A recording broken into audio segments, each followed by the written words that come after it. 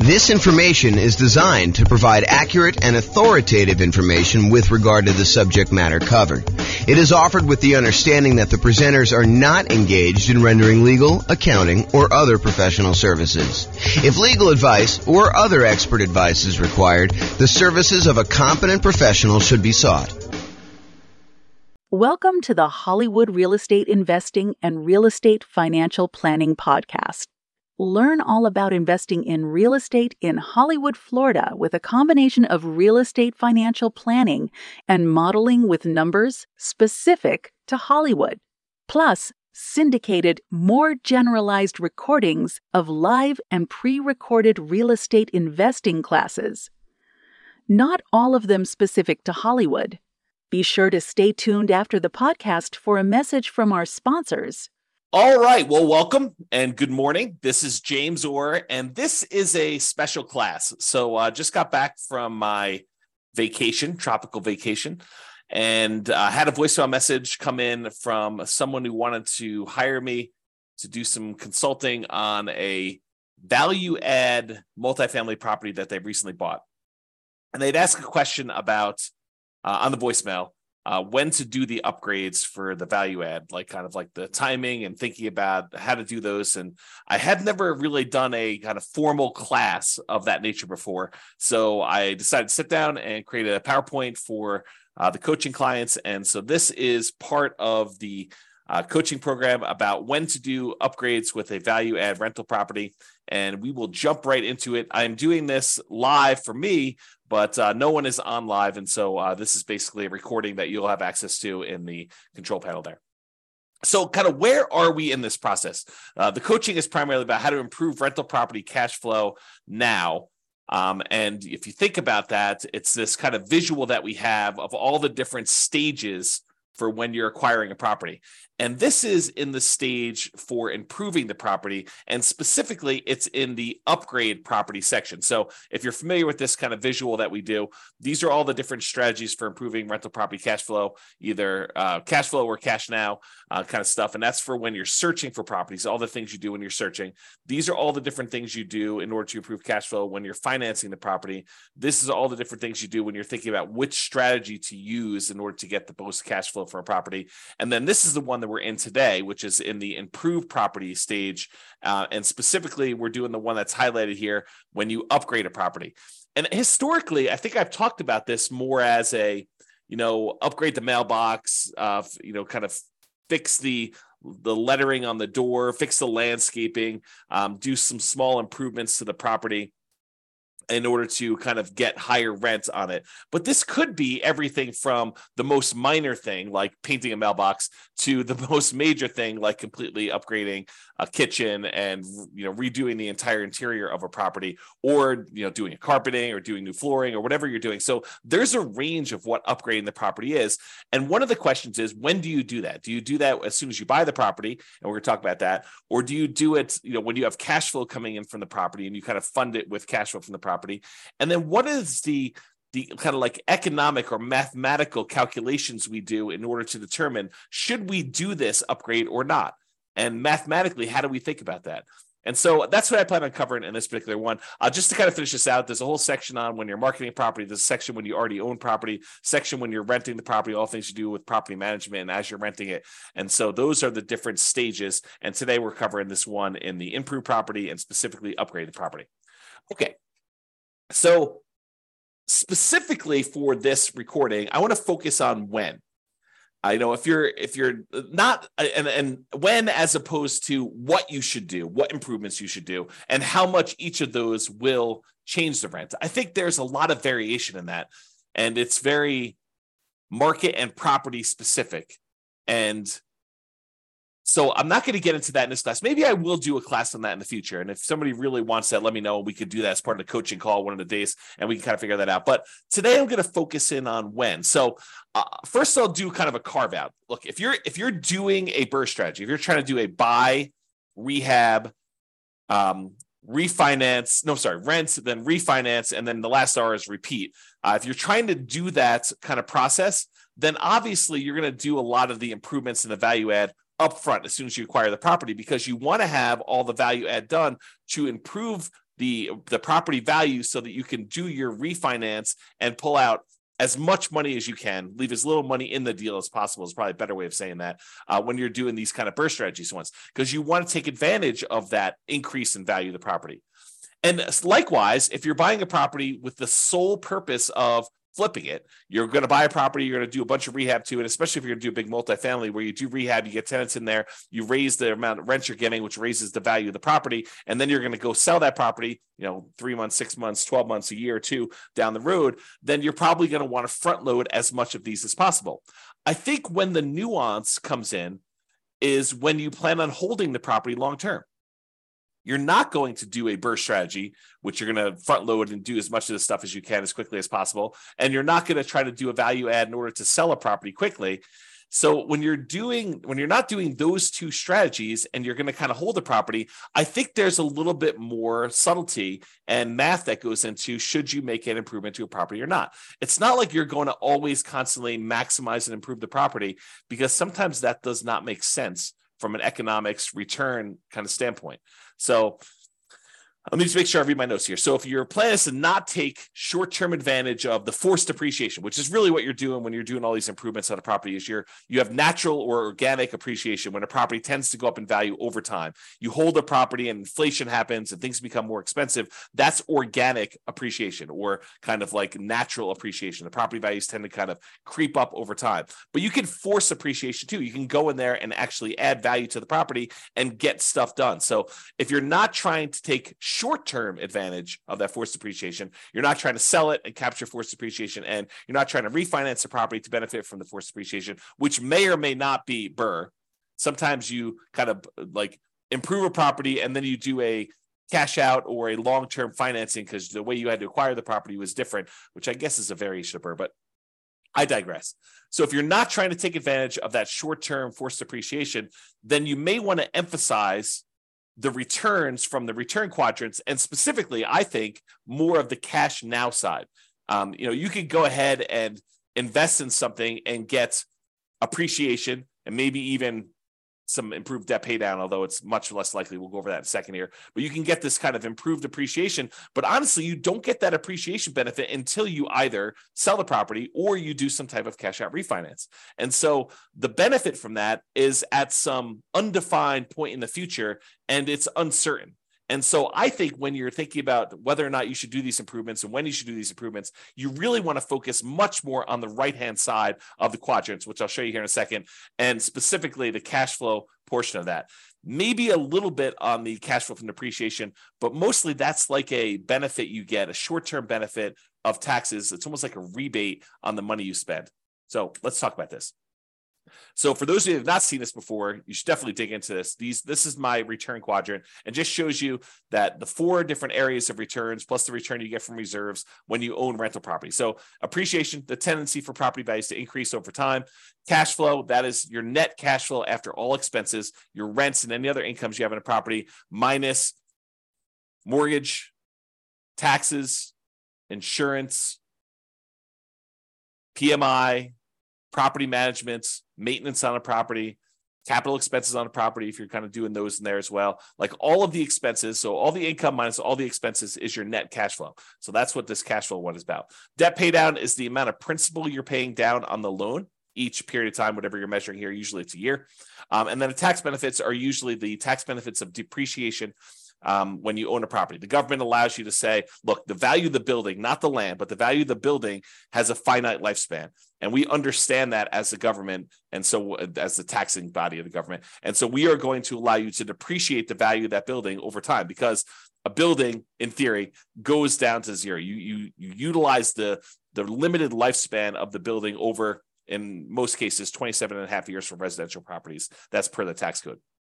So those are the tax benefits you get. And a lot of times we look at that historically as the cash flow you get from those tax benefits. So it's not just the raw amount that gets depreciated. It's the amount that gets depreciated times whatever your tax rate is, which means this is the amount of money you get back on your taxes, or that you don't have to pay in on taxes from other income you're getting, like rental property income or from your job in some cases. So those are the 4 different areas of return. And then we have reserves, which you get a return from that as well. So the total of it is written in the middle of all 5 of these. And that's kind of how we visualize that. So by improving a property or adding upgrades to the property, we're often improving 3 quadrants in terms of dollars. So if you think about the return quadrant, we can measure it in several ways. We could say, how much in dollars did the property appreciate?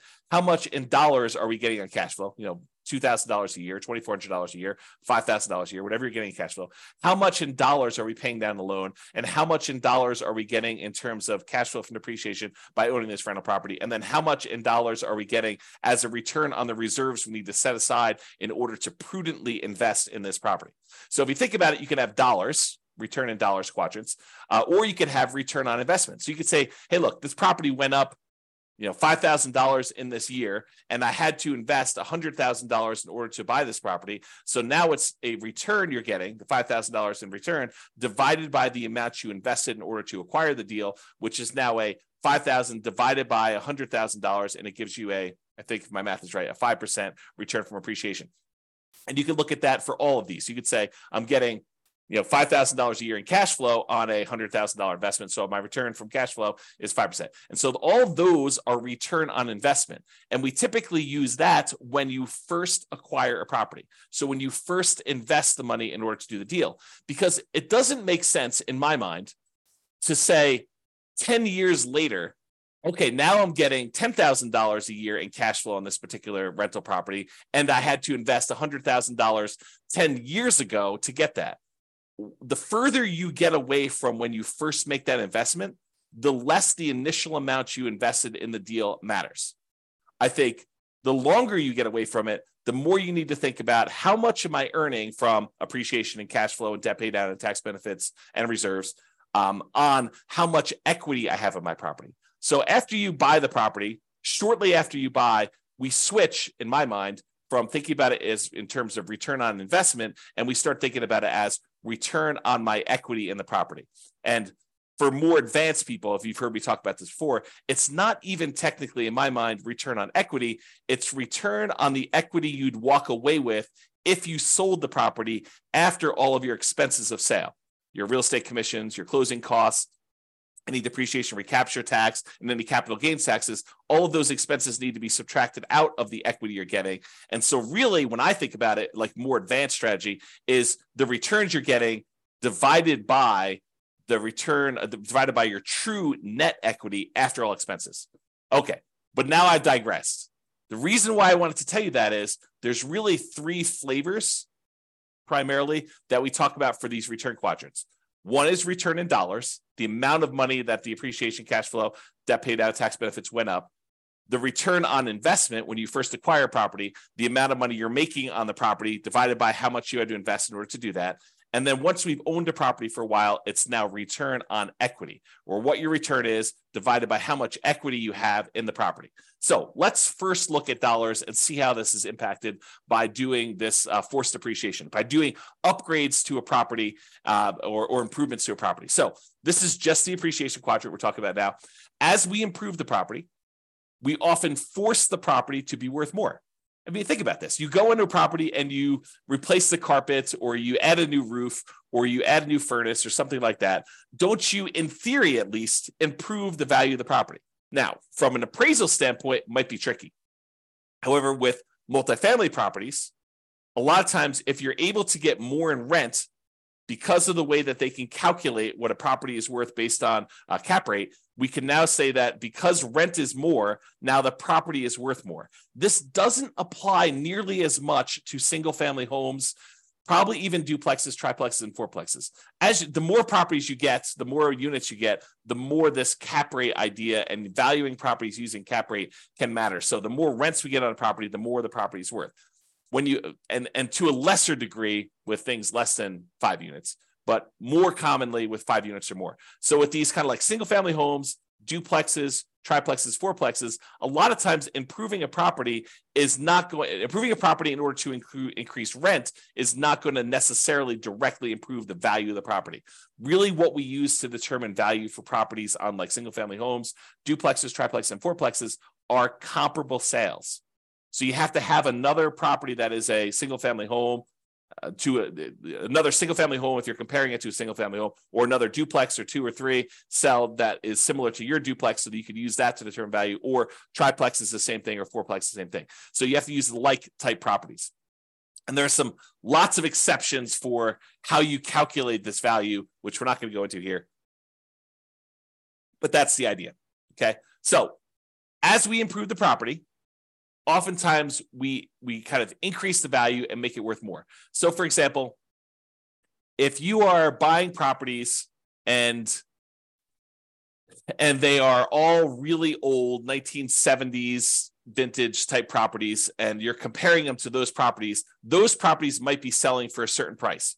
But if you completely rehab your property, upgrade the kitchen, upgrade the bathrooms, upgrade the flooring, upgrade all the windows, upgrade the roof, upgrade the furnace, the heating and air conditioning, HVAC, if you upgrade all that stuff, now you should be comparing that property to similar properties of similar quality. And so you might get an increase in value by doing comparable sales approach. Usually for these multifamily properties, by improving the value of the property and getting more rent, you're able to get more value through the cap rate calculation determination for value. Okay. So the raw dollars, when we do this kind of upgrade, the raw dollars in appreciation goes up. Your property was going up, $3,000, $5,000 a year, whatever it was kind of going up, nice, slow and steady. I guess it's this way, slow and steady to the right, up. But now when you come in there and you add an investment of $10,000, $20,000, $30,000 to do improvements to your property, you might get a significant step up in appreciation for that year. And then from there, it tends to grow at whatever that rate is. So you spend $10,000, now maybe your property is worth $20,000 more, as just a hypothetical example. Don't use those numbers as like a guide and say, for every 10K I invest, I'm going to get 20K out. You have to do the math, and that's what we're going to talk about here a little bit later. Okay. So if you're doing that, though, you put 10,000 in, you're going to get like an improvement of, increase in value of $20,000. That's a step function increase in forced depreciation. So if we think about that, this extra $20,000 return in dollars goes here. So now we saw a bump up in the amount we saw in appreciation. Now let's look at cash flow. So a lot of times by improving the property, we can often increase the income we get on the property.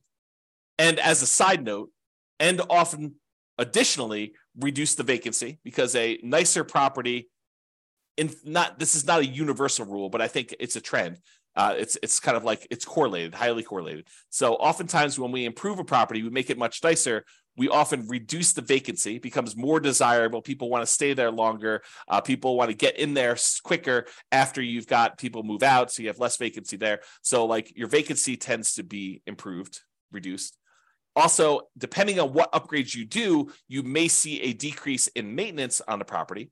So not only can you get more in rent, but you have less vacancy. And because you put in tile flooring instead of this really old ratty carpet that needs to be replaced every couple of years anyway, now you have a upgraded tile floor, which tends to last a little longer. So your overall maintenance budget may go down slightly. And your property management, those calls for maintenance, those calls for improvements, the kind of tenant turnover and the tenant problems you have can also be slightly reduced. Not significantly, but a lot of times slightly reduced when you have this improvement to the property that make, depending on the improvement, of course, right?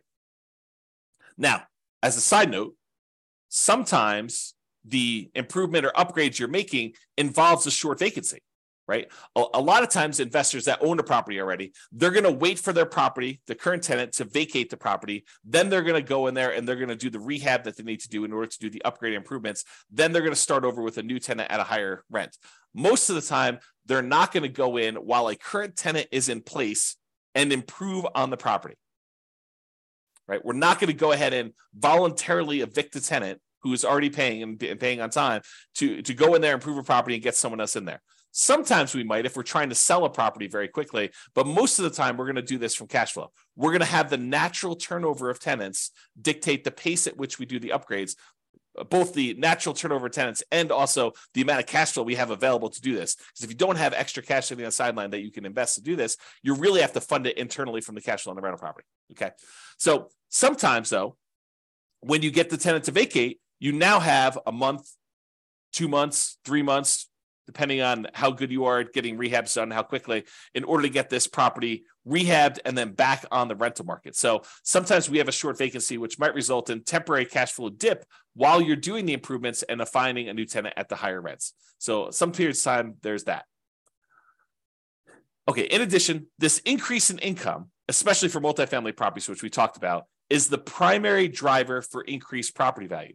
So when we're talking about these 5 units and up, especially, by getting more in rent, by improving the cash flow, the net operating income on the property, we are able to increase our cap rate on the property, which means that in order to have if we were going to sell the property and we're getting a certain amount of rent and the cap rates for similar properties like this are selling for whatever they are, that means that we can get a higher price to get about the same cap rate, if you think about it that way. So for properties deriving value from income using calculations like cap rate is what I had as a comment there. Okay, in some cases, improving the property will also result in taxes and insurance bumping up a little bit, which will push back slightly against improved cash flow. So to kind of give you an entire view of this whole thing, yes, by improving the property, we often get a bump in rent or other income on the property, depending on what we're doing. And additionally, as a benefit, we sometimes get reduced vacancy, sometimes get reduced maintenance, and sometimes get reduced need for property management, less calls for maintenance, less calls for issues going on with the property. So those are the kind of bonuses. But when you do improve your property, sometimes the tax man comes and reassesses your property and says, now that your property is improved, it's worth more. Your property taxes will go up a little bit, and that can push back a little bit against the gains you had in those other areas we talked about, the rent, the vacancy, the maintenance, the property management. Okay, so sometimes taxes will go up. And because it will now cost more to repair things on your property, sometimes your insurance will go up a little bit more too, right? You no longer are, got a really low-end property that doesn't cost that much in order to kind of keep upgraded.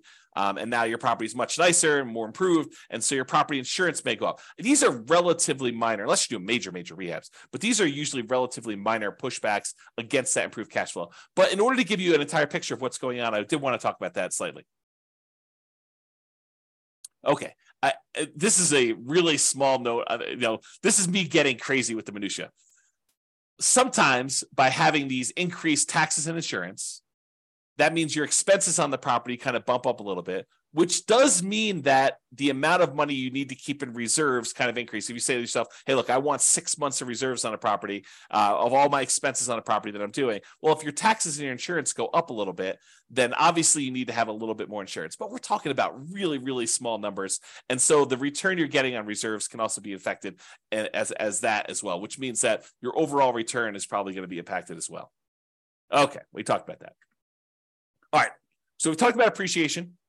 We talked about cash flow. Now let's talk about the tax benefits.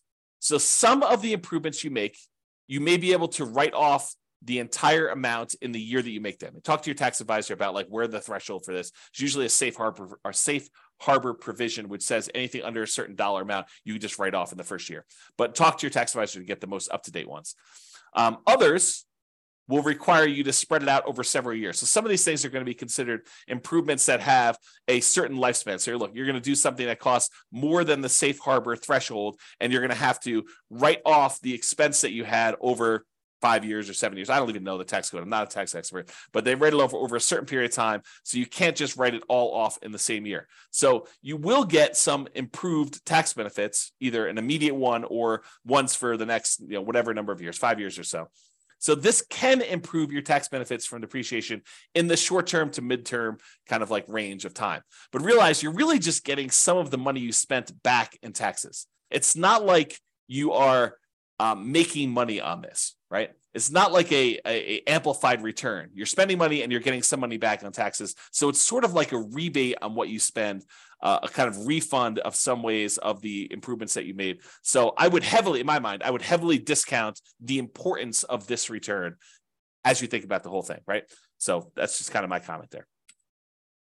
All right, so now we talked about this. So instead of just looking at, the dollar amounts we made, how much appreciation we saw by doing the improvement, how much extra cash flow we saw by doing the improvement, and how much extra tax benefits we saw. Really, instead of looking at the dollars amount, what we really want to look at is how much they improved by how much we needed to invest in order to get that return. So like a return on investment quadrant, if you want to think of it that way. When you choose to invest more money to improve the dollars in return, you invest money in order to get a higher rent on a property, for example, it may help or hurt you with the rate of return you're getting on that investment, depending on how much you needed to spend to do that. Let me give you an example to explain to you what I mean. Okay. So a baseline cash on cash return on investment calculation. This is just a really simple example to show you what I'm talking about here. So you're making $1,000 per year in cash flow on a $20,000 investment that you made in order to acquire this property. Okay. That's a 5% cash on cash return on investment. $1,000 divided by $20,000 gives you a 5% cash on cash return on investment. Nothing tricky here. All it's really simple, straightforward stuff. But what happens if you choose to add an additional $5,000 to optionally improve the property? So you spend $5,000 to make some type of improvement or upgrade to the property. How does that play out with the return you were already getting? Okay, so if by doing the $5,000 in improvements, you can get an extra $500 per year in cash flow. So for example, actually I have a typo here. I'm going to correct it so that I can just do it. Okay. So if by doing the $5,000 investment improvements, upgrades, whatever you're going to do, you can get an extra $500 per year in cash flow. About $40 extra per month is what you think you can get for that. A little bit more than that. What does that mean? Well, it means that by investing this $500 and you divide that by the $5,000 you had to do it, you get a boost to your cash flow just on this return, this additional investment you made of 10%. So now you have a 10% cash on cash return on investment on the improvement only. We're not talking about the other part of the return that you were already getting. This is saying, look, does it make sense for me to invest this $5,000? If I invest this $5,000, I'm going to get an extra $500 a year. That looks an overly simplified, probably wrong math, but I'll get to there in a second. You're really thinking, I invest $5,000, I get $500 a year back. So that really is like a 10% cash on cash return on investment, oversimplified. Okay. So since this is higher than the return you were getting before you decided to do the upgrade, that 5% cash on cash return, then by doing this, you will overall improve your return. So now we had the $1,000 a year we were getting before, plus the $500 that we got by doing the improvement. So now we're getting $1,500 a year in cash flow. And now we need to divide that by the $20,000 we needed to invest originally in order to buy the property, plus the $5,000 that we just added to do the improvement. So now it's over $25,000 total. So now it's $1,500 divided by that $25,000. That is now a 6% cash on cash return on investment overall, including the improved cash flow and the additional investment. So what we basically did is we went from getting a 5% return. By adding more money and doing an improvement and getting more rent for that, we've actually boosted the return. It doesn't always work that way, though. Okay, and so here's an example where it actually hurts you to do the extra investment. So imagine you did the same $5,000 improvements, but instead of getting $500 per year in extra cash flow, you only get $200 per year. So that $200 in extra cash flow divided by that $5,000 that you invested is really a 4% cash on cash return on the improvement only. Okay. Before, when we were getting $500, that was a 10% cash on cash return. Now we're only getting $200. So that's only a 4% cash on cash return on investment on the improvement only.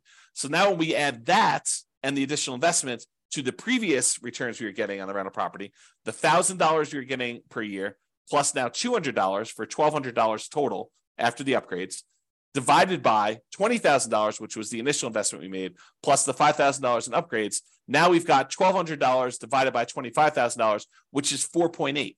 That return is now lower than the return we were getting previously. So you think about this. You said, look, I'm going to invest $5,000 and I'm going to get this, additional $200 a year in cash flow.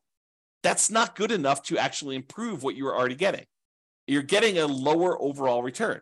You're getting more cash flow. You're getting $1,200 a year when before you were only getting $1,000. But this is really like you're hurting your overall return when you look at it this way. And that's just what I want to point out is, so there are times when it does improve your position, and there are times when it makes it worse. And that's what you should realize. So with that being said, this was just looking at that one cash flow part of the return, the cash on cash return on investment, assuming you did these improvements as part of the purchase. Because remember, we're doing this like really early on, so I'm using that return on investment thing. If you're making the improvements later, if you're doing this a year or 2 or 3 or 4 or 5 down the road after owning it for a while, I think you should be thinking in terms of return on equity, not anymore on your return on the initial investment. So instead of that $20,000 to acquire the property, now this becomes your kind of like return on the equity you have in the property as a return overall. And by doing these improvements, because a lot of times doing the improvement actually increases the value of the property, it increases that appreciation like a step function. That means that your equity has increased. So this can hurt your return even more if you think about that. Okay. So don't get too caught up on this. I just want you to understand this is not a super simple, straightforward calculation that we do. And this is why I think not a lot of people tackle this, right? It's like it's highly nuanced if you really step back and think about it and think about like, well, really, what do I want to improve? Do I want to improve my return on initial investment? No, because I don't think that matters anymore. I really want to think about what my return is on the equity I have in my property and probably specifically return on true net equity. But then you have to think about how this impacts your overall equity if you're going to do that. Okay.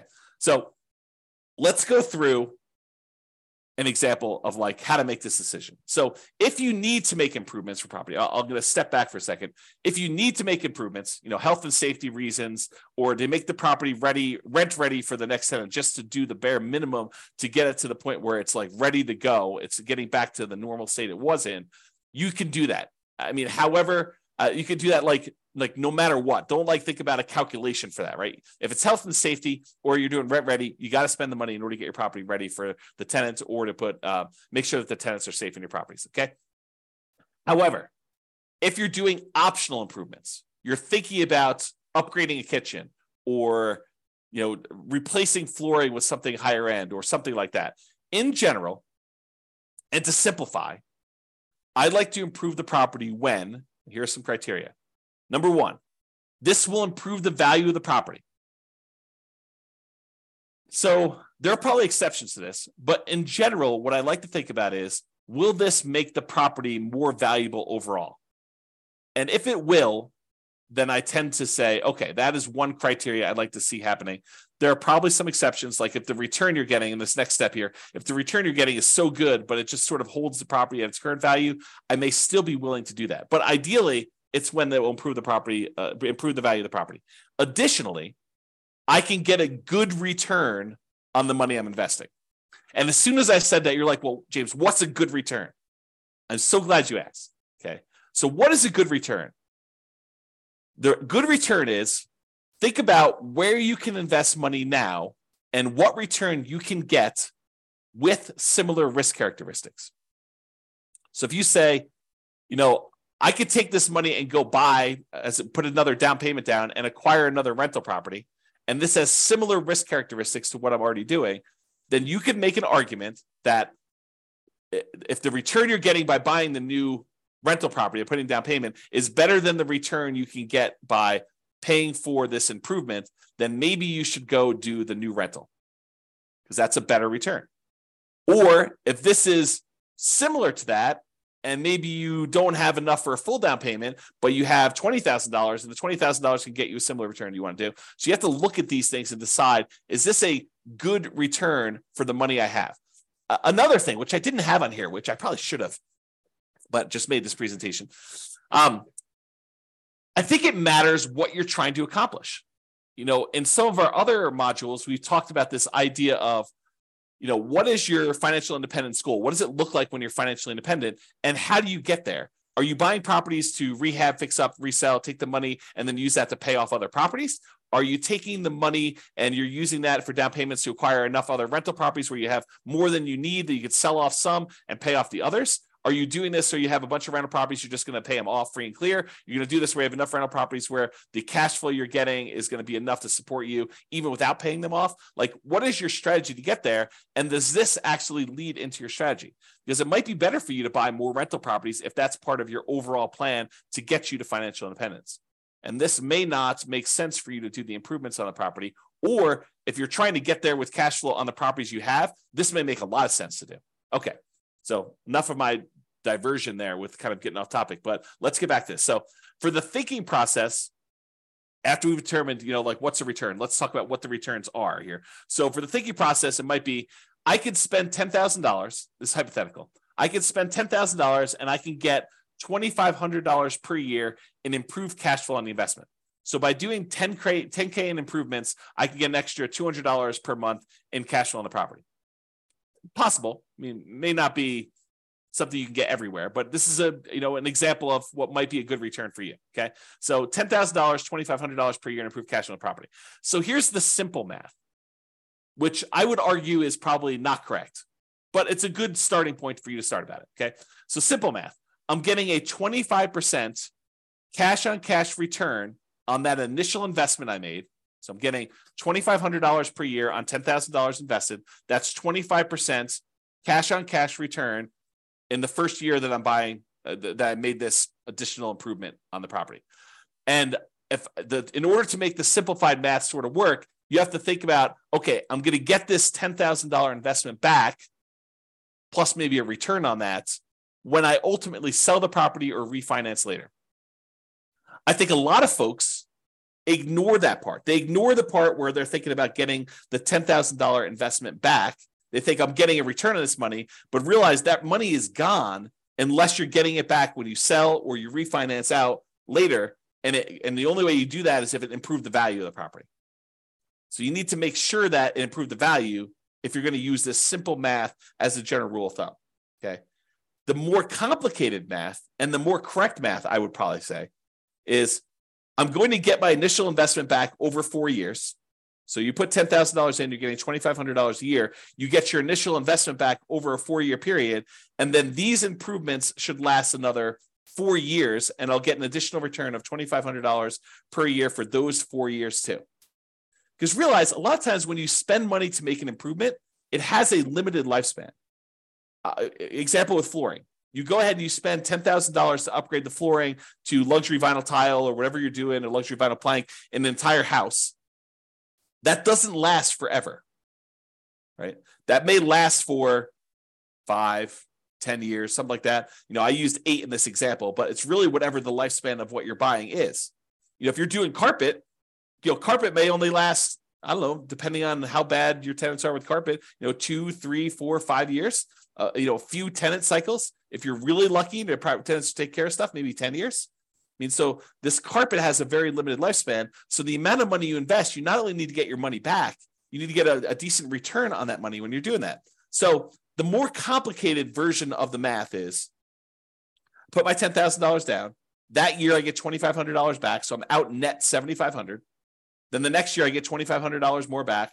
Then the next year I get $2,500 more back. Next year I get $2,500 more back. And at that point, I paid my initial investment back. And now I'm getting $2,500 a year for the next, whatever it is that particular upgrade lasted for, and that you're getting that extra money from, another 4 more years at $2,500, which then you get another $10,000 on that initial investment.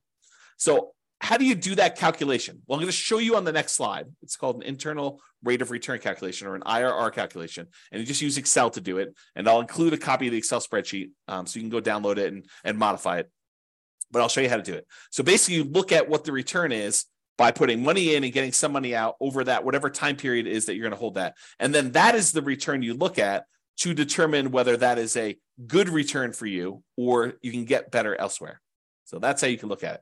So some investors, by the way, and I'm done with this example of like when to approve. Those are the general rules I have. Some investors prefer to have the property self-fund the improvements. In other words, pay for it out of cash flow. So the existing cash flow on the property needs to accumulate so that you get the $10,000 you need in order to do the improvements. You don't do the improvement until the property generates $10,000. Then at that point, at the next tenant turnover, when the next tenant voluntarily moves out, then you go in there, you take all the extra cash you have, you improve that particular unit, and you slowly move up over time through the natural organic tenant turnovers that you have and the cash flow you're getting from your rental properties, and then you kind of up your rental properties and the rent you're getting on each one as you go. Okay, so a lot of investors will look at it that way. Some investors have extra cash outside of it, and they're willing to go and use that money in order to fund the deal in order to do that. But I think less are willing to do that. I think more of them are willing to fund it internally from the property, and fewer are willing to do that up front. Unless you're doing like BRRRR or you're trying to do a property where you're selling, I think a lot of investors will add money in order to do those up front. And I have an important note on here, but I think I covered it, and that is you need to get the amount invested back and get a return on that money. It's not just the return. It's not just I put in $10,000 and I get $2,500 a year. You need to think about, okay, I get $2,500 back, but when am I getting that $10,000 I invested back? And the exception to this is unless you're getting that back on sale. You're thinking about, okay, I'm getting this extra rent, but I'm going to get this $10,000 back when I sell it or when I cash out refinance later on. And so you have to think about it that way. But be careful with that thinking, right? Because a lot of times you're not going to get that back, because you had to go and do the upgrade again 4 years, 10 years later when the flooring wears out and you got to do another upgrade, or the HVAC wears out or the roof wears out or whatever you're doing. So you're not always getting that back. And so you really want to think about a better way to do this is that internal rate of return. Speaking of which, let's talk about that. So here's to the right is this really simple version of the spreadsheet. All it shows you is all the different years and the amount that you invested and the return you got in that year. And if you need more years, just go ahead and add additional ones. Make sure you change the formula so that it calculates it right. So it's using all of the different years to do it. But you'll want to go ahead and add however many years that particular investment added. And in some cases, it's more complicated than this, right? Like you invest $10,000 now and $4,000 3 years from now, and you got $2,500 back in the first year, or maybe less in the first year because you had some vacancy time. So maybe you get $2,000 back in year one, and then next year you get $2,500. Next year you're going to get $2,600. Next year you get $2,700. You can change all these numbers, and it will do the right calculation for you. That's what internal rate of return does. Internal rate of return is, if you think about it this way, it allows you to calculate the return when you have irregular money in and irregular money out. So it takes into account that you put in money in year one, but you might have to put in more money in year 4 or year 5 or year 6 or all of those, and you get certain amounts of money out in year 1, 2, 3, and they could be different in each of the years. And then how do you look at all of those inputs and outputs, money in, money out, and figure out what your overall return is on that whole thing? That's what this is about. So you spend the $10,000. What I've modeled here is I spend $10,000. I got $2,500 a year for 8 years. So my net investments in year one was $7,500. In fact, let me correct this because this is bothering me a little bit. There we go. Oops. Okay, now it's a little bit clearer. So you basically have $10,000 invested, $2,500 you got back in that first year. So you had a net of $7,500 out in the year one, and then you have $2,500 net out in years 2 through 8 because you didn't have any additional investment in any of these other years, and that gives you an internal rate of return of 27.12%. So according to Excel, just plug these numbers in Excel, it'll pop out the number for you, and it's telling you you're getting a 27.12% return on that initial $10,000 investment if you actually did this investment and you got money in this kind of timing. So that becomes the question. Is 27.12% a good return for you? Could you invest $10,000 somewhere else and earn 27.12% per year internal rate of return with similar risk characteristics? Okay, so that's the way to think about it. All right, so in conclusion, this last slide. In conclusion, when do you do upgrades on a value-add rental property? If you're trying to do BRRRR, the buy, rehab, rent, refi, and optionally repeat, you probably want to do them right away. There's not really much of a question there. If you're looking to sell the property, probably want to do them either as soon as possible or just long enough in advance of the sale to document improvement in rent to justify a higher sale price. So sometimes it takes time from once you do the thing to show I've got this record of rents, and then you got to document it, and there's some negotiation there. But you want to be able to document it, so you need to figure that out with your real estate agent. Or if you're looking to keep the property, in general, at a reasonable pace between tenant turnovers. So as tenants turn over in your property, you would consider what improvements to make there and what your return you would earn by doing those improvements and whether that is worthwhile doing. Some investors will want to have the property self-fund these improvements from cash flow between tenant turnover. So you accumulate enough cash from the property that it's generating that you take some of the money and you do this.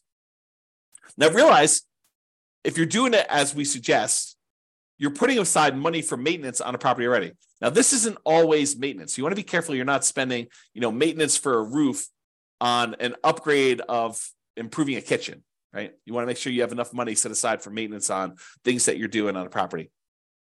But a lot of times we have money set aside for some of these things or to help with some of the costs. Some investors want to have the property self-fund improvements from cash flow between tenant turnovers. I already said that. Some investors will look at adding additional capital to make improvements by doing a return calculation on the additional capital invested and the improved return. So kind of we talked about before, you're going to put the money in. What return are you getting on that money? And is that going to help your overall return? And is that a good return compared to where you could put that money elsewhere? I think those are the considerations you have. Okay. If you have any questions on this, join one of the coaching sessions and we'll go ahead and get your questions answered for coaching clients. This has been James Orr. Thank you very much. Bye-bye for now.